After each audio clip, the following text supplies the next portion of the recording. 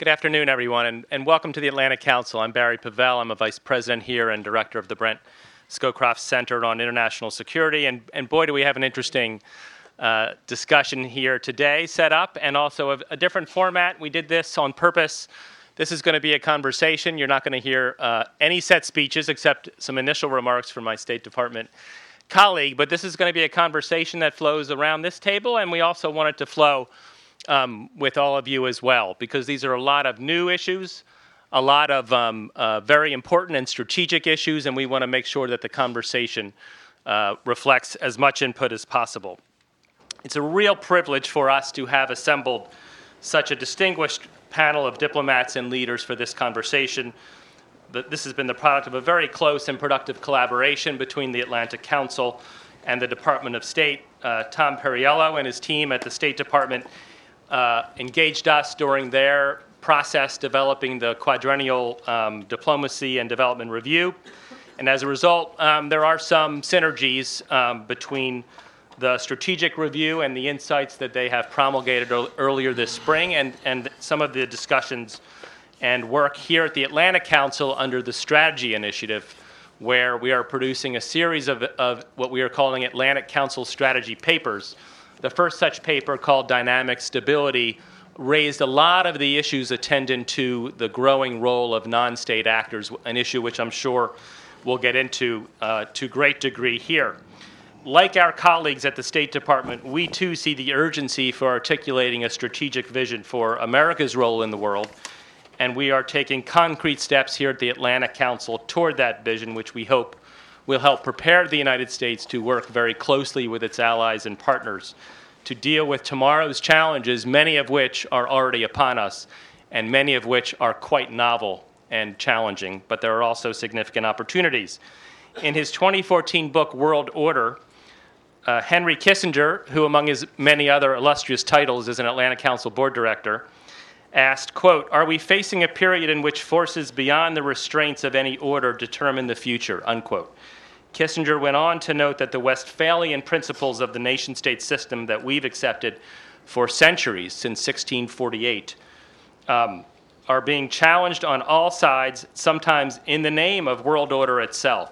So today's conversation seeks to address the uncomfortable truth that Dr. Kissinger raised, that the nation-state, once the pillar of our global system, is no longer a sufficient guarantor of order and stability, or so it would seem, and that's the conversation we want to have today. So this spring, the QDDR was released, and it marked the culmination of years of study and analysis, but much more systematically, about a year under the leadership of this gentleman sitting next to me, in pursuit of a diplomatic strategy for the future. And I give it very, very high marks for its very novel treatment of not just what's going on in the world and what to make of the trends, but also of a very innovative and very distinctive role for diplomacy in a world that presents a number of challenges, but also a number of opportunities. The QDDR identified 4 strategic priorities for America's foreign policy. I'll just mention them here, but I'm sure Mr. Perriello will get into it. Defeating violent extremism, fostering open democratic societies, developing inclusive economic growth, and countering climate change. Of these 4 priorities, at least 2 directly address the changing role of the nation-state. In seeking to turn the tide of violent extremism, traditional state structures clearly are no longer sufficient to contain and control non-state actors within and across their borders. And in committing to inclusive economic growth, we acknowledge the economic forces as well as the intergovernmental economic organizations that influence economic trends and that exist independent, in some cases, of national authority. Beyond these priorities, a quick look around the world reminds us not only that states are no longer the world's only international influencers, or I should say global influencers, but that in many cases, non-state actors now supersede the state. Indeed, ISIS now controls swaths of territory across 2 states, but we also have significant capacity by non-state actors, in many cases greater than the capacity of government actors, in domains such as cyber, in domains such as disruptive technologies, in domains such as energy and energy security, and the list goes on. And these are critical tools of statecraft that now need to be reinvigorated to deal with these changing trends. We also have organized crime accounting for roughly 15% of global GDP. So how governments react to this global shift, how they reach out to this growing non-state actor constituency where that proves productive, will affect the future of the global order and will affect all of our countries' roles, all of our countries' prosperity, and all of our countries' security. The discussants around this table certainly know these trends very well. They deal with them every single day, and we want to draw that out. You have the bios of the speakers available to you, but let me just briefly introduce them. And I think it's particularly noteworthy, as we discussed before the session, that 3 of us have applied mathematics or mathematics degrees in education, and we'll talk about that in the, in the discussion. We have our friend, the ambassador of Morocco, Rashad Boulal. He's the ambassador of Morocco to the United States, a longtime friend of the Council. He previously served as ambassador to Germany and to the European Union, Belgium, and Luxembourg. Paula Dobriansky is a senior fellow of the Future of Diplomacy Project at Harvard. She's an Atlanta Council board director, a huge friend and advocate of the Scowcroft Center, and I really thank Paula quite a bit for all of her engagement with us. From May 2001 to January 2009, Ambassador Dobriansky served as Undersecretary of State for Democracy and Global Affairs, and in February 2007 was appointed the President's Special Envoy to Northern Ireland. She established and led the U.S.-India, U.S.-China, and U.S.-Brazil Global Issues Fora. So Paula is deeply steeped and deeply experienced in these issues as well. Luke Minfeli, Iraq's ambassador to the United States and also a frequent contributor to the Atlantic Council. From June 2010 until May 2013, Ambassador Faley served as Iraq's ambassador to Japan. Peter Gandalovich, thank you, is the ambassador of the Czech Republic to the United States. He previously served as a member of the Chamber of Deputies in the Czech Parliament from 2006 to 2011, a very experienced practitioner of diplomacy and expert on foreign affairs. We also have Ambassador Asha Kumar Mirpuri, another longtime friend and engager of the Council. He has been Singapore's ambassador to the U.S. since July 2012. He's a very close partner of the Atlantic Council. He's had other distinguished posts and also a strategic planning background. Ambassador Juan Gabriel Valdez was appointed Chile's ambassador to the United States on May 21st of last year. Prior to this appointment, Ambassador Valdez served as the special representative and head of the UN Stabilization Mission in Haiti, and also as Chile's ambassador to Argentina from 2003 to 2004.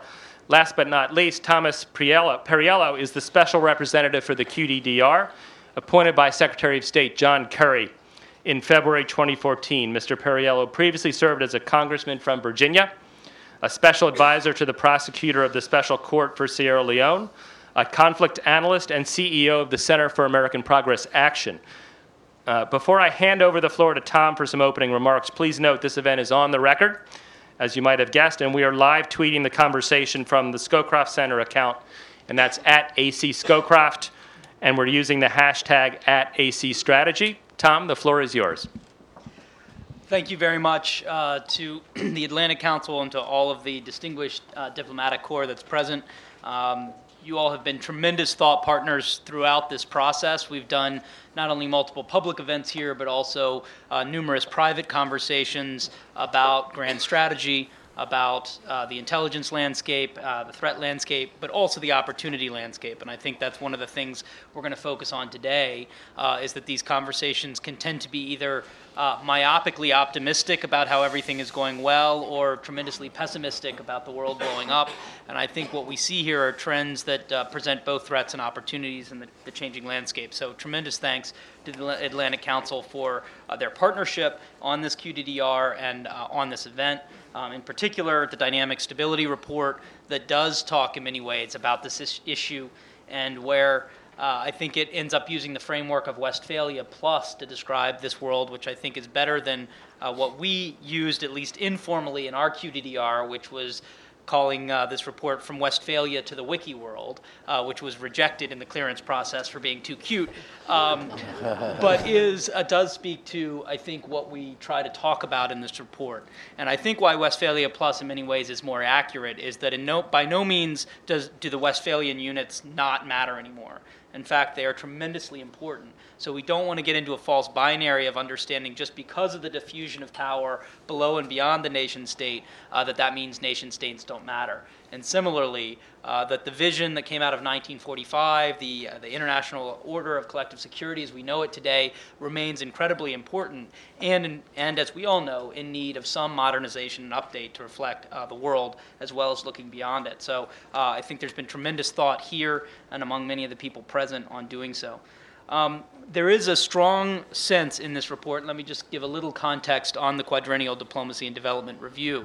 The first one was initiated by Secretary Clinton when she came into office. She had served on the Armed Services Committee and felt like it was quite important that our defense side took a timeout every 4 years and looked at the landscape and said, is this the way we should be doing things, or is this just the way we've always done things? Let's look at the threats and opportunities and make sure that our budgets, our management structures, our operations reflect a proactive strategic reading of the world and not just a reactive reading to where things were last year. The QDDR, the first QDDR was ambitious and comprehensive, headed up by Anne-Marie Slaughter, and created and reorganized many bureaus throughout the department. Ours this time weighs in at about 40% the length. It is tighter than the last one, which I think is both positive and open to criticism as well for that reason. But we did try to focus on a limited number of areas that we thought were of particular strategic importance in terms of emphasis in state and USAID. And certainly one of the issues that Secretary Kerry has emphasized is this issue about how to do diplomacy in an era of diffuse and networked power. And where we see that diffusion, again, is beyond a broader range of states than traditionally we're able to get together and determine the outcome of world events. Below the nation state, particularly at the level of cities and megacities.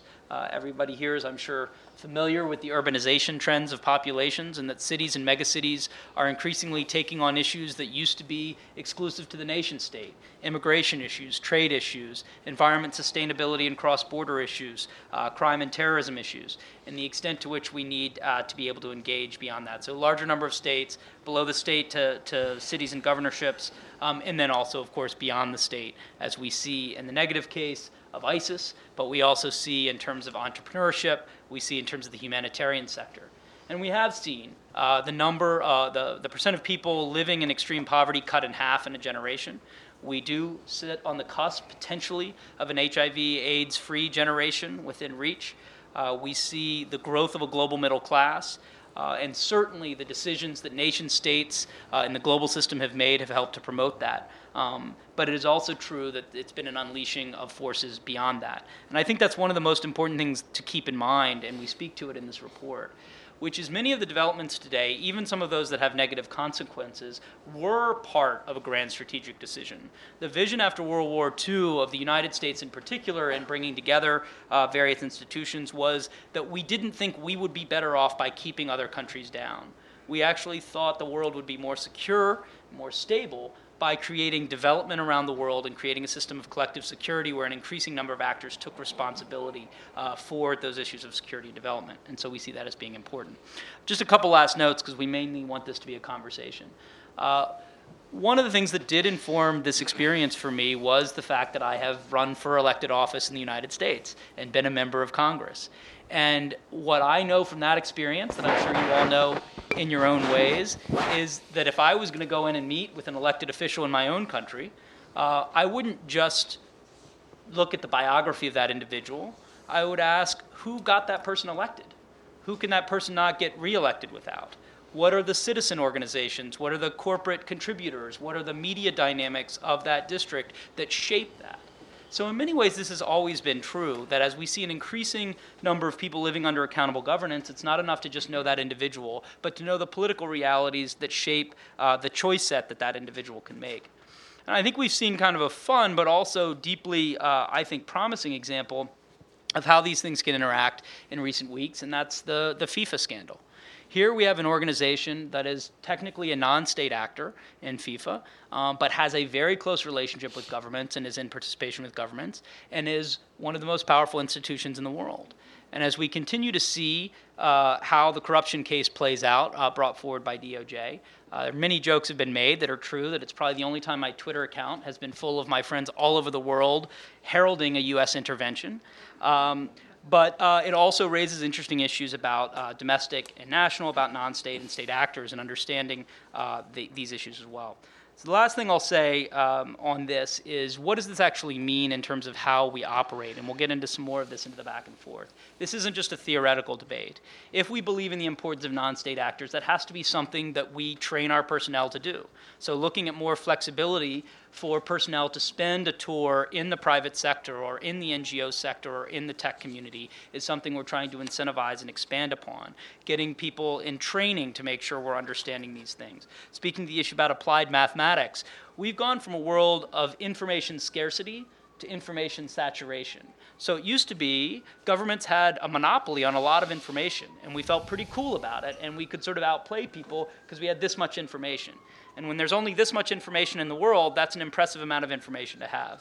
But when the amount of information in the world suddenly fills this room, this amount of information just isn't that impressive. So understanding how we use data and diagnostics, understanding how we can leverage and design good policy in an era of, again, just levels of data explosion that are really hard to conceive, gets into how we do information flow and programming. So I want to just end by saying this is not an abstract debate.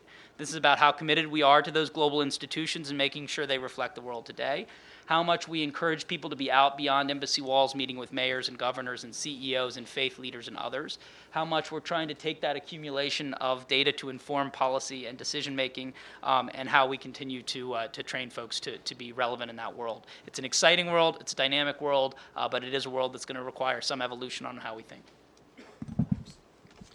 Great, thank you very much, Tom. And I think the two key issues that I wanted to at least start with, and I'll ask Ambassador Mirpuri and Ambassador Faley to begin. The one issue is this indeed a different world?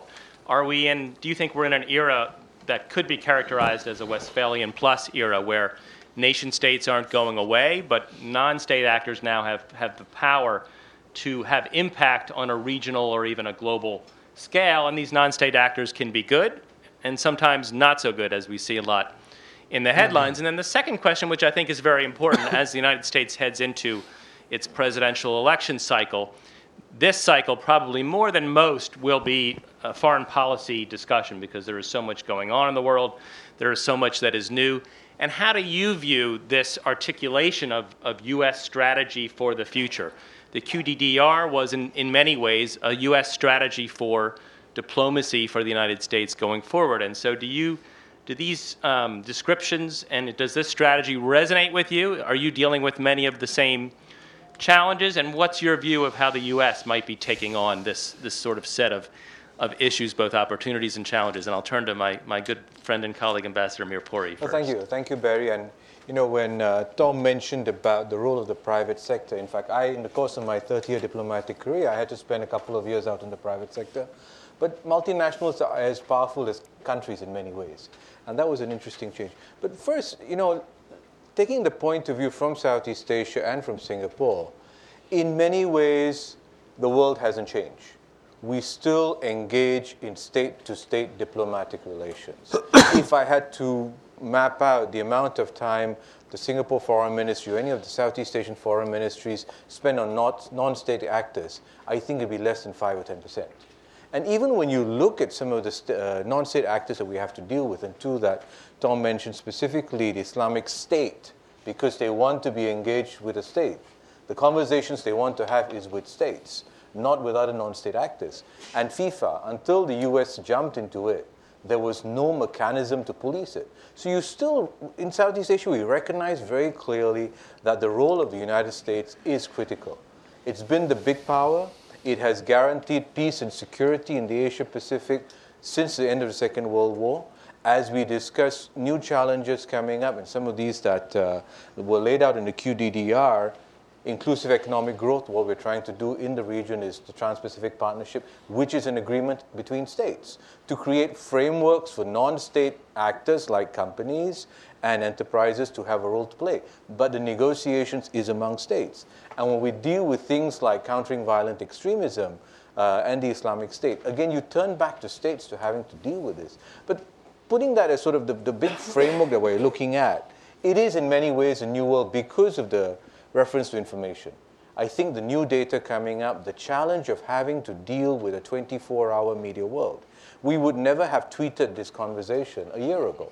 Today, someone is watching, maybe even asking questions online, that this new information, this dealing with data becomes very challenging.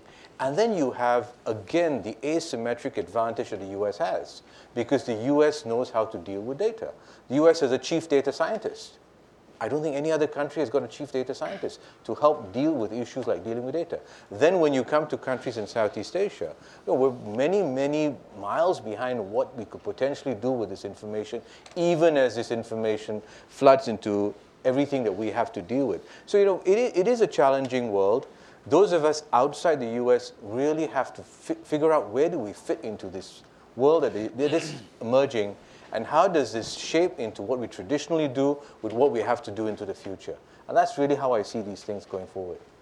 Thanks very much, Ambassador Mirpuri. Ambassador Faili, I'd love to hear your view on those two big questions. I think what we have here, specifically in the Middle East, is do non-state actors such as ISIS and others complement the state and want to work within the state, or do they want to demolish the state and set up a new type of paradigm? So that's the key issue here, whether state versus non-state. The other aspect of it is us, more or less, are interacting in a real time. World crises do not take time for it to brew and then flourish. But what we have now is an immediate issue. Our colleague talked about Twitter and others. Twitter, Facebook and others is used a tool by ISIS in its war specifically now, rather than just the normal tools of communication. And that has an immediate psychological impact on the people, on the army, and so on. So I think there we need to know how much US and other institutions, multilateral or unilateral institutions, are agile in dealing with such a problem. And the bigger question is how much alignment between the US interest, all these multilaterals, versus the locality's interest in a sense of time. Time is a crucial factor. If the throughput of destruction is faster than the throughput of development or cooperation, then we'll have a challenge here. So I think that has to be taken into account as well. Yes, Ambassador Dobriansky, please. May I jump in on this? I have to agree with the Singapore ambassador that the nation state, I think, still is very important. But I also think what we've witnessed, in fact, not just recently, I'd say there's been an evolution over maybe the last several decades of where we've seen more the rise of non-state actors. And in this case, I'm going to extend that definition, not just to the ones we're talking about in terms of the extremism category, but in terms of non-governmental organizations, the rise of public-private partnerships, the involvement extensively of businesses in so many different ways, where you may have certain businesses that are actually based in countries abroad, and actually how those businesses conduct themselves can be a reflection of the values attached to the particular country and where those corporations, stem from. So I think we've seen also another evolution when I think back with Afghanistan and then even stemming into Iraq, and then even on health issues, the rise of coalitions. Coalitions which don't have executive secretariats per se, but actually come together or band together in a flexible way. You still have the attachment to the nation state, but you also have them coming together based on a particular cause and a belief that by coming together, they can deal with a situation more effectively. In the case with the health situation, I was in Singapore and we were discussing avian influenza. And there was a coalition that had evolved and had been developed, and I think was a very effective one in dealing with the situation, providing information, raising the profile. So that's just another point. Let me add two more. In the report, values are highlighted. And one thing that strikes me, and I step back on this, is thinking about, yes, the challenges to our alliances, to the kind of liberal world order that emanated from World War II, the institutions that derived from it that were to hold the peace, security, provide for stability, and the values that undergird them. In this case, we've seen playing out in a different part of the world, in Europe, with the illegal annexation of Crimea and the invasion into eastern Ukraine. We see a calling into question of these values of these institutions.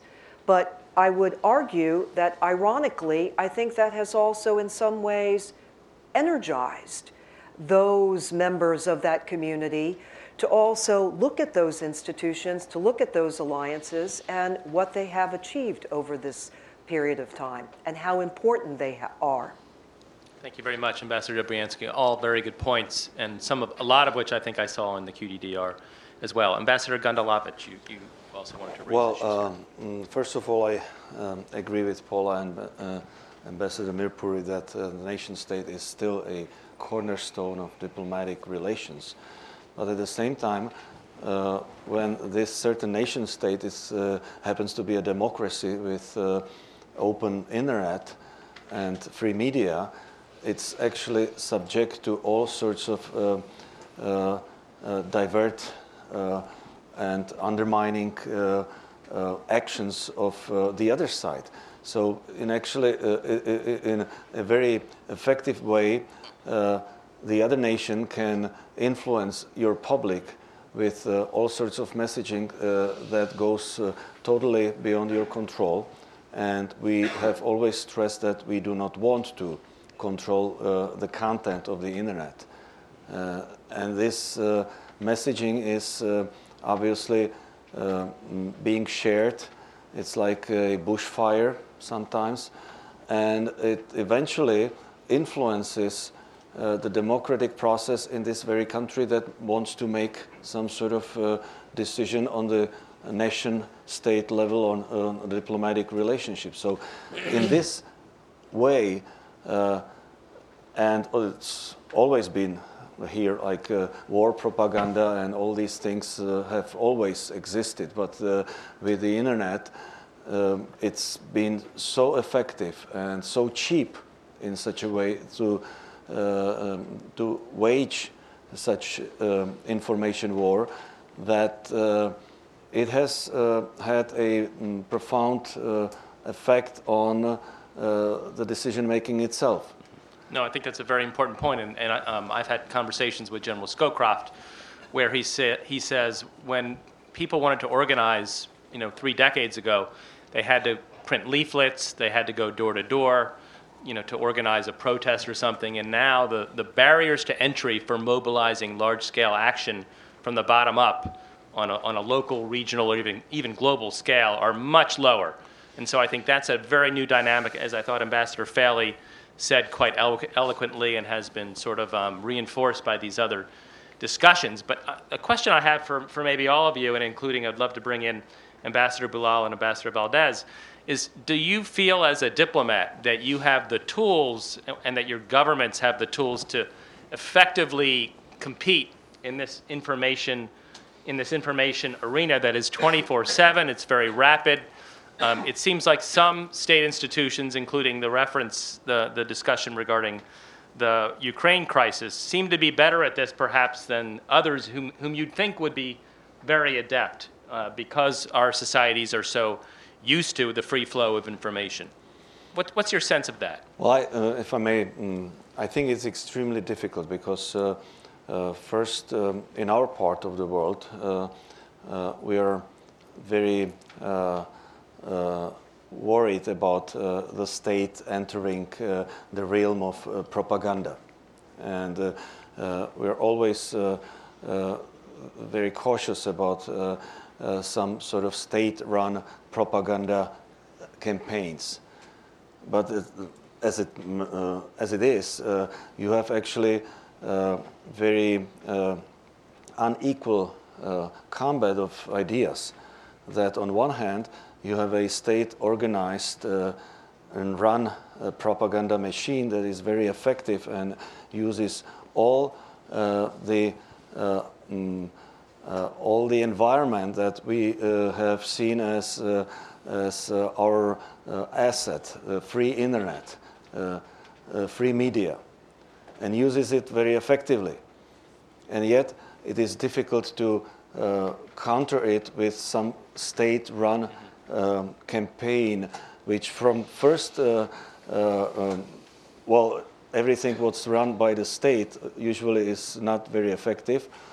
Secondly, it smells by the state.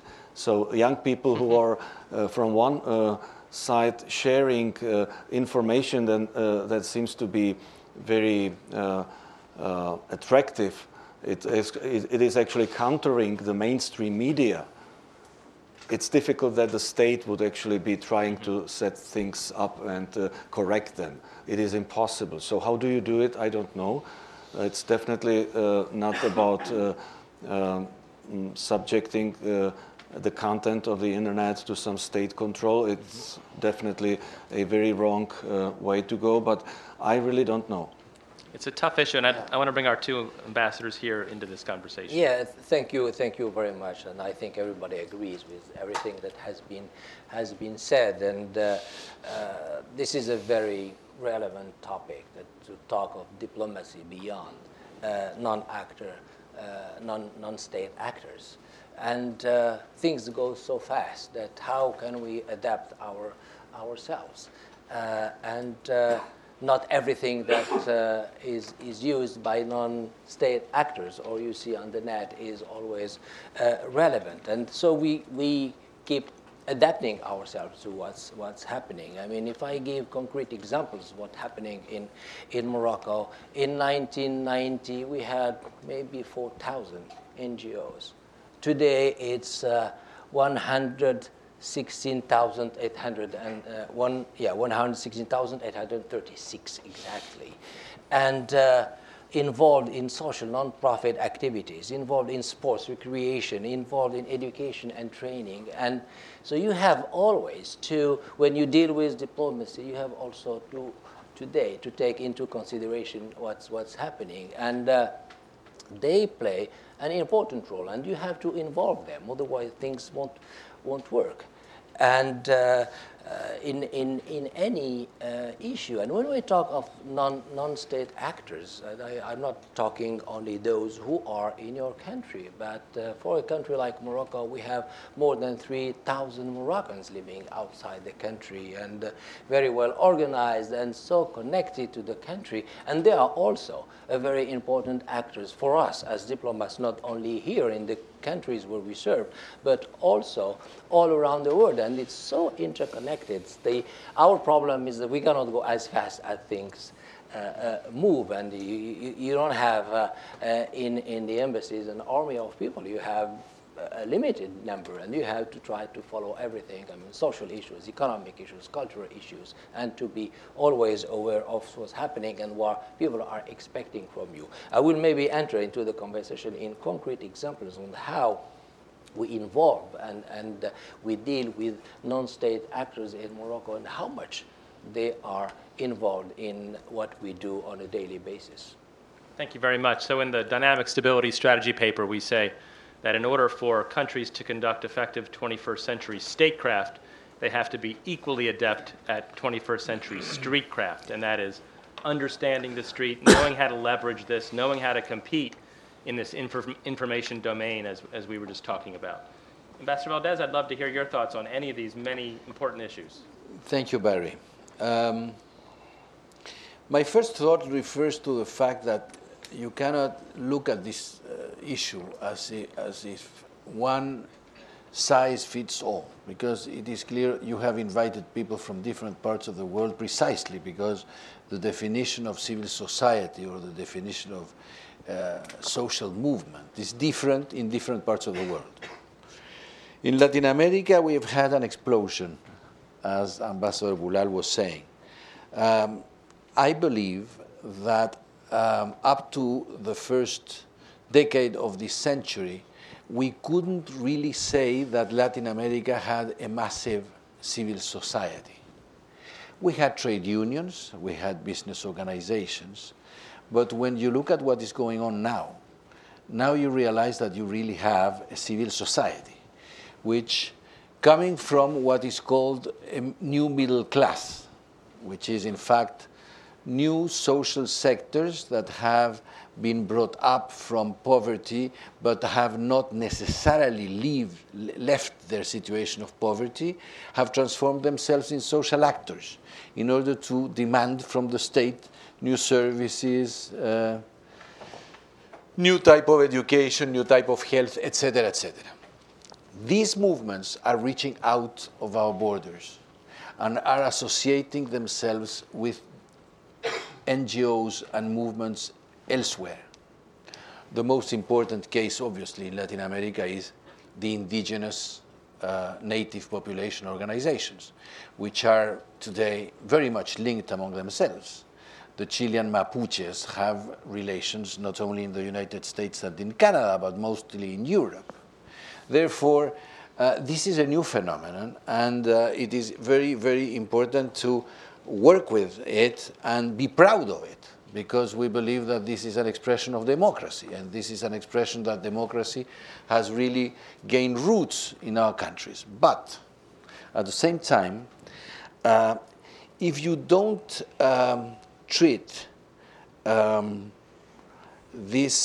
if you don't understand that there is a solution of continuity between the social movements and governance, you might come into the mistake of pushing for social movements that establish a certain fragility for state institutions, political parties, etc. This is why I believe that the link in the document between reaching to social movements and social actors and the state and the nation state is extremely important, and governability is extremely important. We have seen in Latin America social movements in the past, and we know that they have ended up in very strong populist governments and not democratic governments. Therefore, there is, I believe, a whole area of things that are extremely important. Of course, information and the new information has transformed the way in which these countries look at themselves. I was particularly attracted in the document by the mention to local actors and the relationship between diplomacy, international relations, and local actors. The fact that you have mayors in small villages, the importance of local things and to value local solutions, I believe, is extremely important. Let me say that in our case, for instance, in this case, the case of Chile, the fact that we have established associations, formal associations, between some states of the United States and some of our regions have shown to be extremely important for the development of our own regions. And of course, this incorporates the social movements in the region. And the fact that the social movements in the regions feel incorporated to a discussion on the way in which universities, business people, small businesses, etc., can link and can establish links has become a very important part of our diplomacy. Therefore, my impression is that, as you have said at the beginning, this is an extremely important subject for all of us. And it is hard to capture. I think you're right, no one size fits all. One point you made I really wanted to stress, and then I'll turn to Ambassador Faley and back to Tom for his reaction. The U.S. intelligence community puts out a long-range projection every 4 years called Global Trends. And in the last one, you talked about the rise of the middle class in your country. The last one projected that by 2030, 5/8 of the world's population will be in the middle class. So an enormous shift. That would be the first time in human history. If that's true, then that middle class, which will be heterogeneous, but nevertheless will make enormous demands on natural resources, food, water, and energy, That's right. but also on governance. And so the sense one gets is that the restiveness that we've seen across the globe in the last even 5 years will grow. And so I think some of these challenges that Ambassador Valdez has just mentioned will continue to grow. And so I think governments, the kind of sort of insights from the QDDR will have to continue to be built on in order for governments to be able to keep up and try to get ahead of these challenges. Ambassador Faley. I mean, I'll take your last point and then go back. If you have 4/5 of the numbers, you talked about middle class, usual revolutions are led by middle class. So those who have no issue of self-income, but an issue of social justice or injustice across the globe. So you have to be more interconnected and more transnational. The threat we have, and we talk about non-state actor in a negative way, unfortunately, rather than the positive way, which we should talk about, is that they are transnational. How agile are our own state versus is also United States? We do have a dependency on the United States to be able to resolve some of our own problems, which is to do with social media and others. Not the messaging, but the platforms of that. That talks about legislations and others. I cannot switch off a Twitter account. When I do that, State Department and others have to go through a long, painful process to do that if they can. So we have an issue there. We as countries, how agile are we in dealing with the structure, the culture required, the strategies and so on, in dealing with these transnational problems? We're not that agile. We expect the United States to be, but the United States is a big fish, big ship. Turning around in itself, it requires that as well. You also have an issue of perceptions of United States influence in relation to these versus the realities. Going back to your point as ambassadors, I'm sure our colleagues agree with me when we convey what's taking place in Washington versus what they expect. It's not aligned, so we have an issue there. And I think the role of ambassadors, or at least diplomats, may have the job description somewhat changed as a result of this. So we need to be more equipped and able, or at least empower, to be able to deal with these issues. And I think my colleagues may agree with me, it's not as easy as people expect us to be because we are constrained by certain rules and regulations. Thank you, Ambassador Bailey. I love your description of the U.S. as a big ship.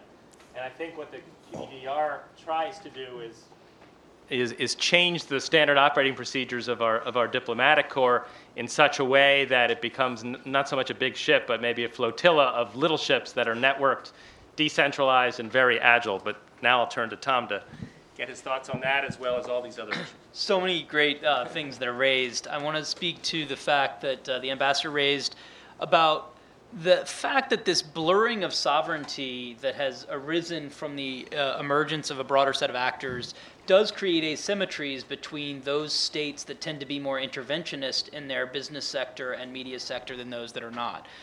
So as these things play out, and particularly when you understand the role that can be played between a state-run media traditional television network and social media. I've started a couple of online organizations in my life, and it's the relationship between the two that is so powerful. And it doesn't actually have to be orchestrated in the traditional way. In the same way that our business sector going out is a huge part of America's values and impact around the world, we don't actually control. In fact, one of the strengths of our businesses is that we don't control them, and others do, and that creates certain asymmetries where you're able to run a state-run business, et cetera. Diaspora communities were raised, a huge asset, we believe, in both directions for the United States, but it is something that creates certain complexities. And with that blurring of sovereignties, we see this in some very direct connections to governance, for example, tax base and revenue. When there's mobility of incorporation, mobility, not just traditional mobility of capital, but of incorporation of legal framework and of labor, given how much work can be done online now and outsourced and resourced, there are sort of new commonalities of interest between governments that are trying to create a credible business environment, but also a revenue stream to be able to make investments in infrastructure and public health. Ambassador Bilal spoke to the speed issue, and I think that's another thing that we came back to again and again in this report. Part of the nature of the world today is that it happens two things that are not traditionally government strength: speed and experimentation. It's things happening very quickly and needing to be able to try a bunch of things to make one work. In the private sector, you can have plenty of failures as long as you net out positive. In fact, if you have no failures, you're probably not trying enough, whether it's in your stock portfolio or in your innovation sector. Whereas partly because of the dynamics of our open press and some of the hyper-partisanship here, if we are operating in an environment where government's only known by its failures, it creates exactly the opposite kind of ground that you need for this world, where it's like, okay, we're going to go try some things with mayors, we're going to try some things with faith leaders. And yes, some of those faith leaders may end up being problematic, but it's still important for us to engage 25 of them in the hopes we find 12 or 13 who are constructive partners, instead of the idea that if there's a single one that ends up becoming a problem, that's what's going to be run on the news and hearing. So there are certain disconnects between the way the world's operating and how we've traditionally operated. And I do want to say as well, and I say this as someone who's been in the citizen sector before, that the citizen movements have become more powerful than ever, but they are more talented at this point in being opposition than in governing. And we see this in movements, particularly accountability movements around the world, in making that move into making sure that we use the same creativity and tactics in trying to govern. Last point on the issue of localities, a couple of things. One thing just to note here, at a time where our Supreme Court today apparently shot down some of the regulations relating to mercury that will have impacts on the climate issue here, you have the state of California that's actually already moving forward with a tradable permit scheme with Ontario. So it's sort of unthinkable a generation ago that two states from two nations would simply enter into that kind of mechanism. And I'll be honest, there's some people at state who are very excited about that, and some people who really don't like the precedent of something that is absolutely in the traditional realm of nation state to nation state. But what we see is states and cities going in that direction. And the last note I'll say on this, just because, as I mentioned to folks in the green room, I just spent a luxurious week in Idaho hiking, camping, and fishing, is simply the fact that if you had a conversation about what America means with the people that I was with in Idaho, you would have a very different conversation than you would have with the people in this room or the average set of folks in Washington.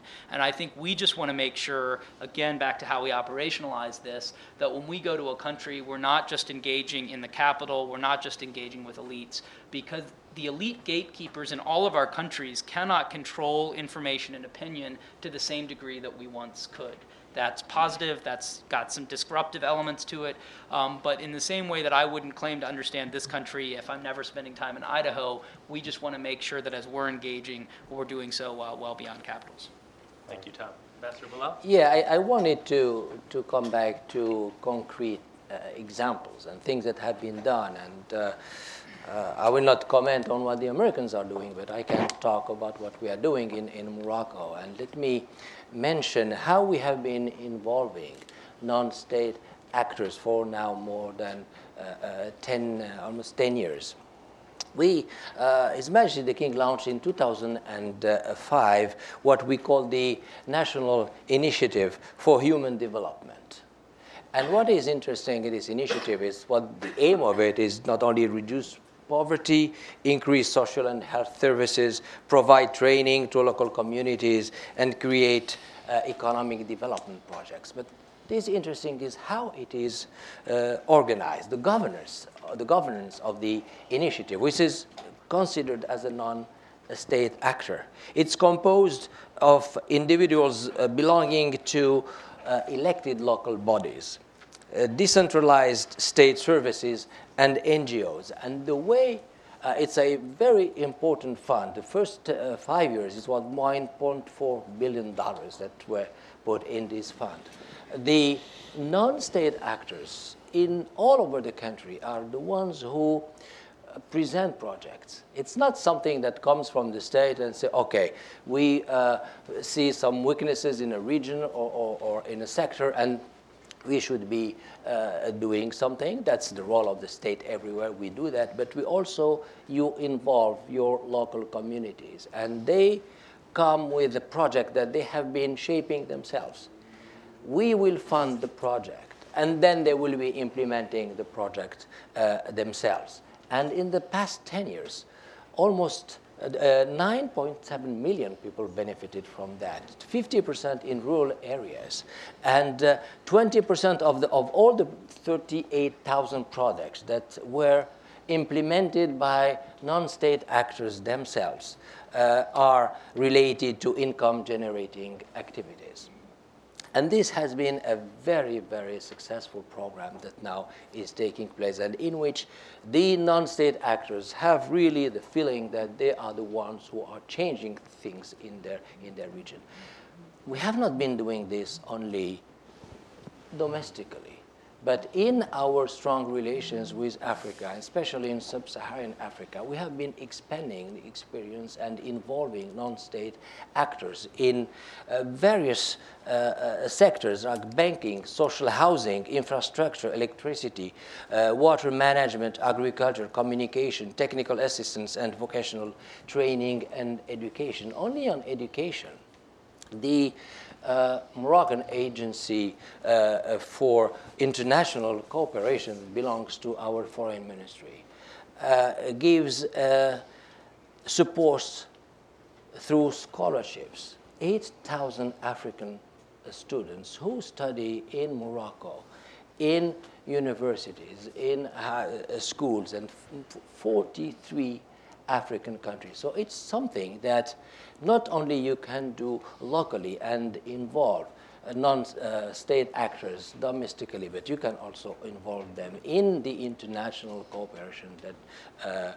we are having. And I will come back later on to countering violent extremism, because I started by human economic development, because these two things are very much linked. Very much. Thank you, Mr. Ambassador. Ambassador Mirpuri. Thank you. Since we're also nice and polite to each other, let me just challenge Tom on something. You spoke about this blurring of sovereignties. And yes, it's a very nice diplomatic approach to things. But I don't think, for example, the US Treasury sees it in that way. As they try to implement FACTA around the world, as they try to implement unilateral sanctions around the world, that defines as one way of looking at these things, the US way. If not, it is not acceptable.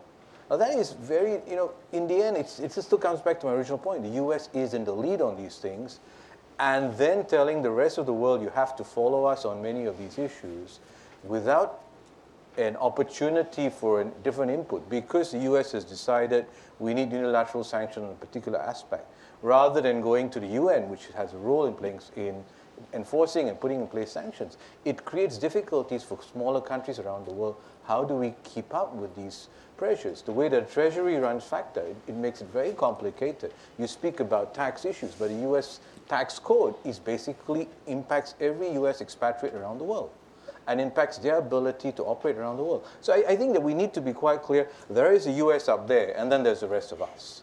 And in many ways, the US still sets the rules.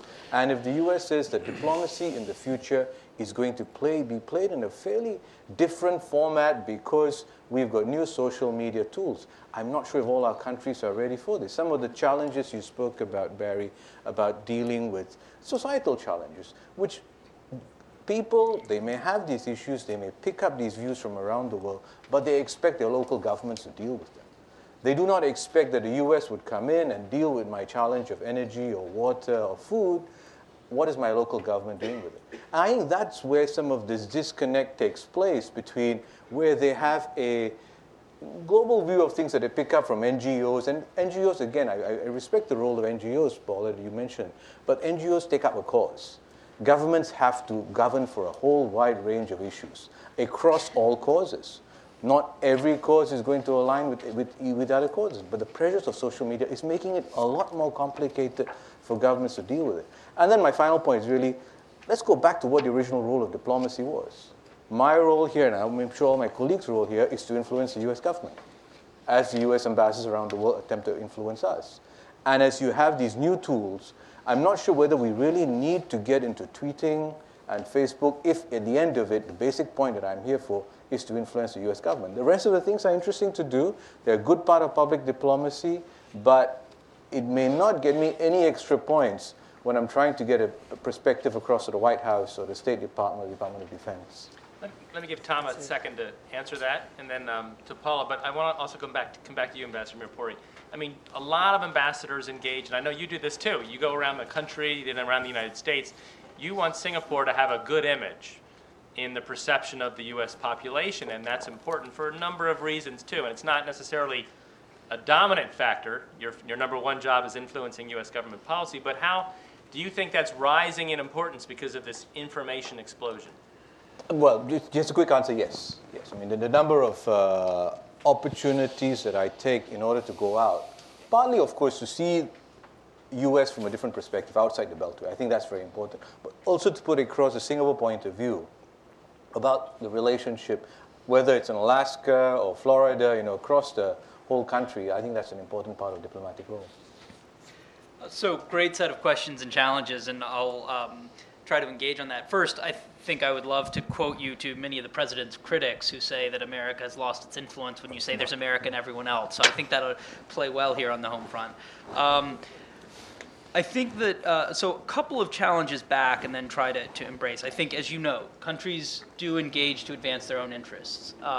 The United States has tended to see a certain set of values as part of its interests, and that gets into a blurrier area for some people of what's an interest and what's a value, and we can have that debate academically. But there's no question that our goal around the world is to advance the interests of the American people. Now, we believe that as a matter of grand strategy for decades, we have, as I said at the beginning, believed that helping other nations to grow, and particularly the middle class of those nations to grow, and to help build a system of collective security is in our interests at home. Trying to address climate change and climate stability and resilience is something that is of our interest, but we also believe that we can only solve that together. So, I am not going to suggest that we walk on water and have never done things at odds with the countries with which we engage, but I do think that, and to some extent the FIFA scandal goes back to this, and I won't mention who's on the other side of that, there are different worldviews in terms of the set of values. And I think corruption, we ask our corporations to meet a very high standard with the Foreign Corrupt Practices Act. That frankly puts them at a competitive disadvantage in many countries, but we believe as a matter of values and of medium to long-term interest that promoting greater corporate accountability is a value. So we do advance those, and I think we continue to embrace them. But I'll mention two challenges on that. One, I think one of the questions that we may, if we start to be a little less delicate with each other, that this is getting at is if traditional diplomacy is about me trying to influence your country to do what we want, does it also in today's world involve us engaging in non-state actors that may have influence with you in order to influence you to do what we want? And I think that's a line that at one point long ago would have seemed almost conspiratorial, but today would seem crazy not to do. And so I do think there is some way in which the traditional idea that if it's just a foreign ministry doing a démarche with another ministry, and that's all diplomacy is left with, I think its relevance will decline in the century ahead. And so I think that's part of the gray area we have to get into. And for us, transparency and other elements are part of how one does that. But again, to engage in beyond the ministries can make certain ministries very uncomfortable. But in today's world, I think that would be the tough challenge I would have back. The last thing that I would say, and it's as much a question as a comment, something I've observed. Global millennials, meaning all over the world, people say below the age of 20, don't seem to have quite the same enthusiasm in my experience for the UN system and international law as, say, my generation being the last of those who saw in the 90s and elsewhere this moment of maybe post-Cold War this will emerge. There's a certain sense of skepticism about the international institutions. How representative are they of the world? Are they operating effectively? And so I think a lot of our assumption is the alternative to the U.S. doing this by itself is that system. And I think the question that we had in this report, in a way, is everyone around the world bought into that? Are we at a point that that's essentially what people want? A little more modernized, a little more representative, but essentially that system and set of institutions? Or do we need to think sort of beyond that structure and set of norms, particularly with the younger generation that's coming up? Thanks, Tom. I promised to go to the audience, but I have very enthusiastic ambassadors that still have things to say. I'm going to ask Ambassador Dobriansky, Ambassador Faley, and Ambassador Valdez for very quick interventions. Very quick, and then we'll go to the audience to broaden the conversation. Ambassador Dobriansky. Thank you. I have 3 points. First, I'd begin with this. I think that, because of your comments, I think we have traditional diplomacy, despite all the sorts of changes. For example, if I want to démarche you, I could, of course, send it over an email. But in terms of its impact, I won't have a personal touch. So some of the traditional, slow ways still matter. Because if you want to have an effect, you have to have some connection. So I'd start with that even with all the changes and the adaptation, there's a certain foundation that I think undergirds what we do and how we do it as part of a nation state. I'd say, as Tom was speaking, what popped in my mind, I'm a student of Joe Nye up at Harvard University, and he wrote the book on soft power. And so I'm thinking all of these elements are part of soft power, as he put it. in terms of the attractiveness. Your policy, putting your policy forward and influencing and making it attractive. But let me also add in this mix, there's another fact, and that is we have become more globalized. So you go from traditional, we become more globalized, and that was at least the point that I tried to make earlier, that with globalization, we also have new forms of conducting diplomacy, but I don't view that as undercutting traditional diplomacy, having coalitions, maybe having, like in Latin America, new economic, a variety of economic fora that have come up. There are many at the regional level, the global level. I see many of these as assets, and I do see them as opportunities. They could also be challenges, but they are tools with which we could use. Last point. I wanted to come back to the ambassador's point about information. And I thought, I happened to work at when it was independent, the United States Information Agency, USIA, that has the radios and it has exchanges. It's now part of the State Department. It has the Bureau of Educational Cultural Affairs, exchanges. Well, the question is, you raised very, very good points. In fact, there was a debate in this country about whether or not that should come into the department or stand alone. But I will say this, to me, that's one of the biggest challenges, and where you find the right balance. And why? Because you could have a policy, a good foreign policy, but you know, another country may not understand it at all, no matter how clear you think that policy is. And let's say you go to a local level, there, as you mentioned, being out, in the United States, and you have a certain perspective. So information and how it is cast matters, because policies breed certain impressions. They could be wrong, they could be right. And I think in my view, that is one of our greatest challenges, particularly with the fact there are so many different information platforms that one could use that it's almost overwhelming and one overtakes another.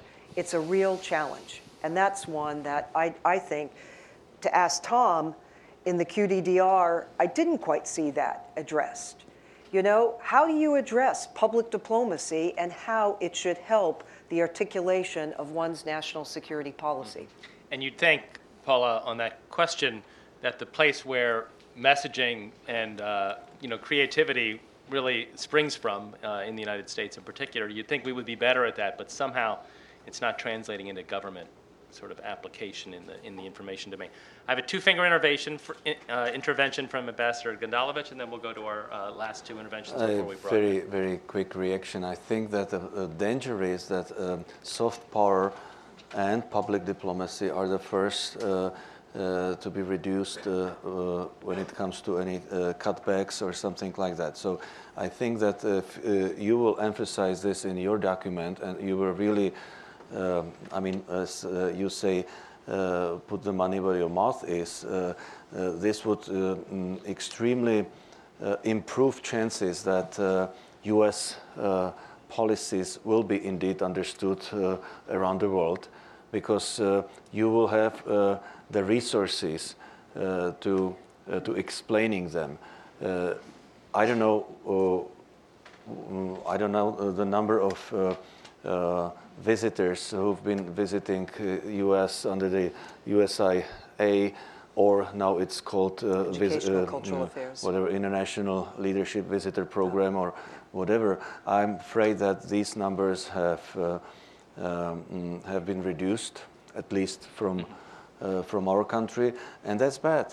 I mean, this is where you lose an opportunity to explaining stuff, to creating allies who will be able to further stand by the values we all represent.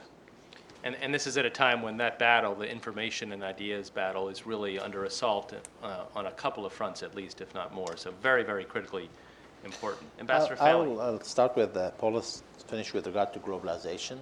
I think it's important that the blurriness in relation to sovereignty is comprehended across all, although we will give up something for the sake of cooperation in another area. That has to be aligned across. Otherwise, it will become as though U.S. is too powerful or trying to cajole countries into certain domain where they don't want to be. So to do that, we need more dialogue. We need to have a better understanding of U.S. decision-making and U.S. empathizing with what's taking place in our region and reflecting on that. So I think that's another aspect. In relation to hard power and soft power, maybe I'm wrong, but I think the projection is that cyber and financial controls will become a hard power in the very near future, rather than the F-35 or other tools. In that sense, U.S. will have a dominance. For us to hook into that process or cycle, or for U.S. to have better comprehension of its multilateral responsibility, is another challenge. That the final point is, from a global threat point of view, maybe I'm wrong, but the U.S. indecision whether does it want to be isolationist or it need to deal with other issues is in itself a threat. People perceive it differently. Countries will better utilize that. It creates a stalemate in Russia, for example, in Syria, because the U.S. versus Russia reading it might be differently and so on. So I think here that United States is a big player. It has an impact, whether it needs it or not, wants it or not. I think it has to be appreciated. We have to appreciate and dialogue with the United States more. And Ambassador Fowley, I think that's a critical issue to re-raise. I mean, we've really not addressed that as much in this discussion, and I'd like to over the next 45 minutes, which is the U.S. role in the world. As you said, the U.S. is a big ship. It's a player whether it likes it or not, and when there's a perception that it's not there across these different instruments and domains, it creates issues. We, as diplomats, I think my colleagues will agree with me, we do have difficulty conveying that to our countries and saying what's taking place is more of a strategic shift rather than conspiracy, for example. That's an issue which we want State Department to help us with. Yes, I said before that I consider that this perspective of diplomacy, or this vision of diplomacy, of non-state diplomacy, is extremely valuable in terms of the consolidation of democracy. But it can be, the question arises, as it was said, on the relationship between state diplomacy and non-state diplomacy. How do you know that NGOs are going to influence governments or are only to annul the action of governments or are going to surpass the action of governments? As you said, I was in Haiti for 3 years. I lived there. And let me tell you that the action of NGOs in Haiti was a disaster, a complete disaster, for a long time. I'm not talking about all of them, but I'm talking about most of them. And this situation annulled completely the possibilities of the government and even of local governments to act.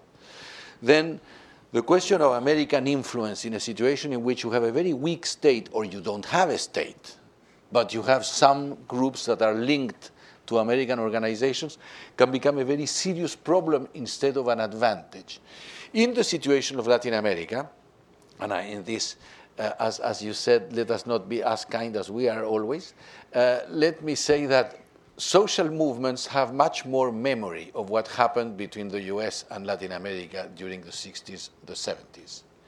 And therefore, from that point of view, the work with the non-governmental organization and the social movements, I think it's quite positive and quite important, because what you are, or what we are all promoting, is stability, democracy, participation, moderation, and not radicalism. Fortunately, we don't have the problem of international terrorism in Latin America up to now. But in these conditions, I believe that the effort of working in this non-governmental or non-state area is extremely interesting, and it is very important to continue this discussion. Excellent. Now I'm going to turn it to the audience, finally, and I think first up, Randy Ford, if you could identify your name and affiliation. Sure. Thank you, Barry. Randy Fort with Raytheon, previously served as an Assistant Secretary of State, so I've had some experience in that institution. Hovering over this entire conversation is a cloud. It's a virtual one, but it is an immense cloud called technology. And that technology is growing and changing exponentially, literally, as we speak. 3D printing, autonomous systems, the Internet of Things, to name robotics leading possibly to artificial intelligence, and so on. Ray Kurzweil, the futurist, has suggested that we will achieve 20,000 years of technological progress in this century as compared to at the rate of change of the 20th century. If he's wrong by orders of magnitude, that's still a stunning change. And it would seem that that technology is only going to further empower individuals, small groups, corporations, if only because governments are so slow and not agile and not able to adapt. And having worked at the State Department, I can certainly confess to that. Tom, I appreciate your travails. Just trying to get the department to stop producing written reports and put everything on Wiki and save $250 million proved to be an impossible task, to name just one example. So as you look forward, given this reality, this is happening, this is not going to be stopped, there's no King Canute that will keep the wave back. What will the impact on diplomacy be in that future when individuals, small groups, companies will be further empowered, that centrifugal force will grow at exponential rates? How should we think about diplomacy in that environment? And we're not talking decades or in the year 2100, we're talking in the next 5, 10, 15 years. So let me jump into the river of depression with a couple of comments and then say something more optimistic. I think we have unfortunately not fully, I think parts of the government and the foreign policy establishment have absolutely understood the transformative power of technology. It is extremely difficult to get that adapted, both operationally and in terms of our thinking. And you mentioned a couple of things. One of the things that the futurists write about, and obviously they're more optimistic and pessimistic folks in that world, is the issue that technology and automation could have on massive short-term unemployment in some countries that could prove to be extremely disruptive. I would add in that technology is also actually exacerbating rather than undermining the power of othering, essentially, of whether that's across sect, race, ethnicity, etc., that while modernity over the long term may well help to modernity and technology to ruffle to iron out the divisions of the other, in the short term it creates tremendous capacity to organize people against an other, again, whatever line of division that's on. So, it's true that if there's a short-term disruption, if you look at what we went through in, say, the NAFTA WTO period in certain parts of the country, as the richest country on earth with tremendous institutions that were able to develop, it was still quite disruptive in a lot of communities. If you go into countries that may not be as developed and you have a short-term shock from automation and technology, the natural tendency is to turn against an internal other or an external and use aggression. So I think when we think about technology, that's one place to be really concerned about. And I'll get to good news in a second. The other thing I think that we sometimes don't fully address is and this isn't the dominant view in the State Department, but I do hear it, is when people refer to the information revolution in the past tense as something that happened. Remember before we had email, before we had the internet, without understanding that that is child's play compared to what's coming next. And so this idea that we just need to simply amend around the edges the way we do information flow or consume information is completely missing the point in that trajectory between states' relative comparative advantage in information versus where the world is going to grow, and that delta is going to marginalize a state over time if we don't address it. Obviously, there are tremendous attempts, some of them more successful than others, to address that internally. So absolutely, I think throughout this is that. Obviously, the other side of, we know many of the upsides of technology. If you look at advances in public health, advances, that growth in the global middle class, the interconnectedness, we're talking about changing our hometown diplomat program that Secretary Powell created, which is a great idea for people to go home and talk about the world in their communities. You don't have to go home anymore, right? Our ability to be able to engage Americans directly in the countries that we're in and help make sure we're helping to create a globally educated American populace, but also finding that small town in Chile and connecting them to a small town mayor in our country that may be dealing with similar dynamics, a farmer to farmer. Those sorts of connections can be tremendous. But they're going to have to be fostered. So I think we see the ups and downs of technology, but I think one of the most important messages we've tried to get through in this process is, again, this isn't something that happened, it's happening, and it's accelerating, not decelerating, and the impacts of it are going to be transformative. Ambassador Fowley and then Ambassador Rios. I used to be a program manager with Hewlett Packard before an ambassador, so let me put that hat on and respond to this question in a way. You do need to be agile in the sense of your structure to accommodate for that. So the state's current structure, rigidness, need to be more fluid to deal with the challenges. The challenges in itself was seen as an opportunity with regard to Arab Spring and dialogue and so on, but it was hijacked. So it was the right objective, but it was more or less the wrong result for it. So I think in that sense, we need to be more aware of these tools, reflect on them, better utilize them. But in our region, social media is used more as a consumption rather than as a tool for development. So we need to have more, for example, loans provided by banks so that we promote more entrepreneurship for better utilization of social media. In that sense, we are in a catch-up mode, but I think it's a necessary thing we need to think about, that it's already there. We need to see how best utilize it for the benefit of all together. There are always, Randy, there are always challenges with new technologies, as we very well know. I mean, even just where we are now, there are challenges, but I would err on the side, I'm more of the optimist. I think the areas that you outlined, and because I had global issues, all of the technologies really can make a difference in terms of improving people's lives.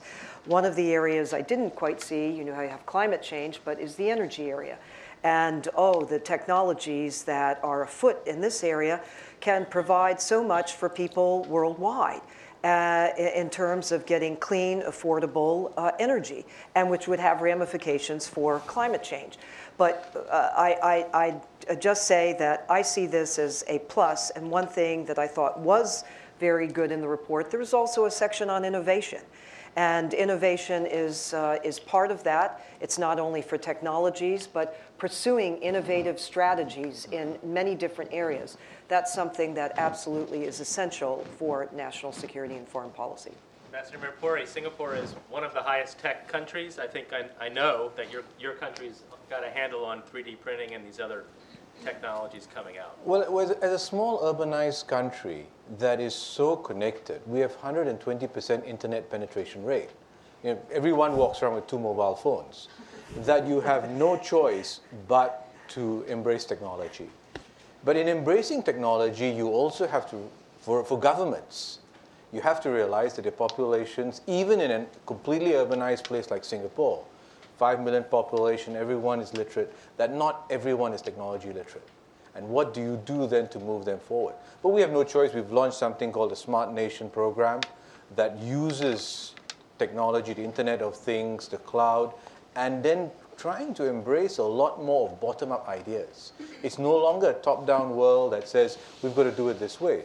Once you have this data, and making this data available to people across the whole spectrum of society, that says maybe we'll do better healthcare, better transport using all these technologies. But the other way that Singapore also has to balance is, we're a very good friend of the US, whereas well connected with the US, we do economic agreements, security agreements, but we also, in a way, play a bridge to the rest of Southeast Asia. And there are parts of Southeast Asia that are literally in the Stone Age. It's all right to speak of 3D printing when you've got power.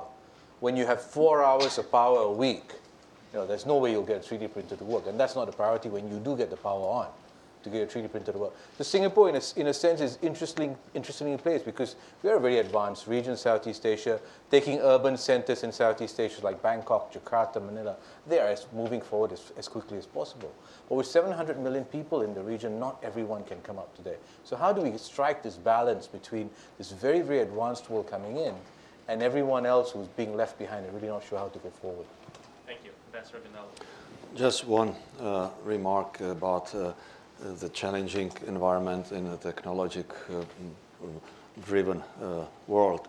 Radio Free Europe and Voice of America, 2 very powerful tools to carry across information, to maybe influence or give the information to those who do not get them from their own media.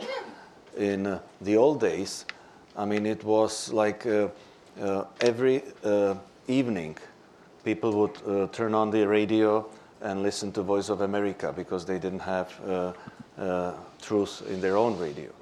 today, if the Radio Free Europe wants to broadcast to Belarus, for instance, it's not such that they wouldn't have any radio there, or they wouldn't have internet or something. So these tools actually compete with a very competitive environment where information actually is blurred, is piled one on each other, so it's very difficult to find out what's truth and what's not.